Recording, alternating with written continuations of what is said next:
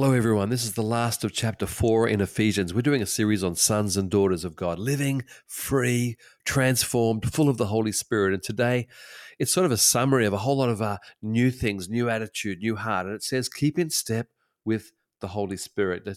Keep in step. Keep walking the same pace and the same way. Let me read it to you, verse 30. Also, do not grieve the Holy Spirit in whom you have been sealed for the day of redemption. Get rid of all bitterness, rage, anger, brawling, slander, along with every form of malice. Be kind and compassionate to one another, forgiving each other, just as Christ God forgave you. Wow. It doesn't actually say keep in step there, but it does say to keep with the Holy Spirit. Don't grieve him. The Holy Spirit lives in us. He is God's presence on the earth. He is God's heart in our hearts. He is God's anointing and love and power and joy overflowing and being in our life. And it says, don't grieve him. Now, this word grieve means to make sad. Now, I don't think that we're going to do things and God starts crying and he's all sad.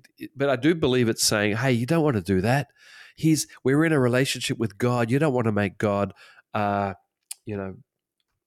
grieve. What other words is here? Be sad. And then it goes on a whole bunch of things about anger and malice. Don't do that. You don't want to do that. It reminds me of being like a father with my boys, and they get angry, come home and say, hey, we don't do it. We don't want to do that. And they say, well, what do we do? And I say, well, we do this. We laugh and we forgive. And then afterwards we go and play PlayStation together, have our ice cream together because your behavior was so good and you reacted so well. And we want to give you a reward for good behavior. And I just really feel as we finish here in this chapter, it's talking about the relationships are linked with God and with people. And so, the verse here about don't be angry and that, it's almost like saying the same thing over and over. Bitterness, rage, anger, brawling, slander, malice. It almost sounds like don't be angry, don't be angry, don't be angry, don't be angry, don't be angry, don't be angry. And I've sort of got to get it in my heart that I can't maintain anger, so I must forgive and I must release. As it said earlier in the scriptures, if you want to go back a few weeks, it does talk about that. Don't let the devil have a foothold in your life by being angry. And hey, we release. So, but this is positive because it's saying no, it's not like that. But it's kind, compassionate, forgiving, just what God did for us.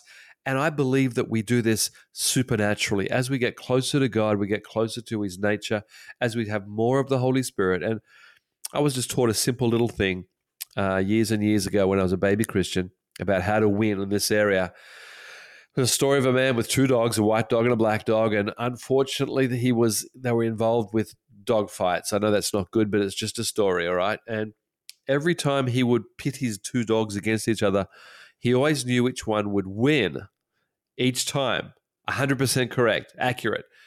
And finally, someone was able to watch, maybe through binoculars, how he knew which dog would win. And he could see that the dog that won was the dog that he fed. And so it is. Which one are we going to feed? Anger, bitterness, or are we going to feed kindness, forgiveness, compassion? Just a story, but I want to feed the Holy Spirit power in my life. Don't you? Let me pray. Holy Spirit, teach us to be in step with you, to love you, and to really change this heart of anger to a heart of love and compassion. I pray for a supernatural release, overcoming past hurts and overcoming things, and fill us with joy and love and peace, Lord, that we could love our other people around us. In Jesus' name, amen. Thank you so much for joining us today. And if you enjoyed today's episode with Pastor Rod, why don't you subscribe on whatever platform you are listening to this, and we'll see you next time.